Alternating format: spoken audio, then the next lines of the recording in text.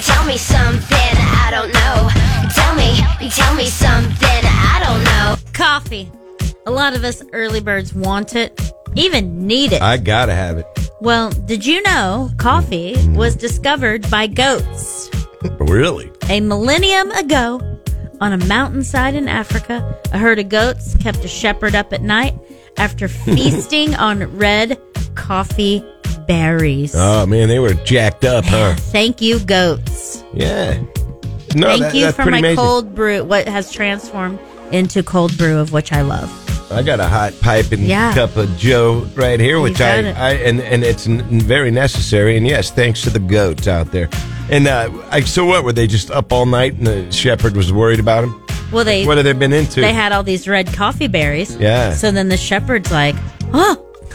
And then the shepherd apparently talked to Juan Valdez, and the rest is history. Oh, my gosh. What a story. All right.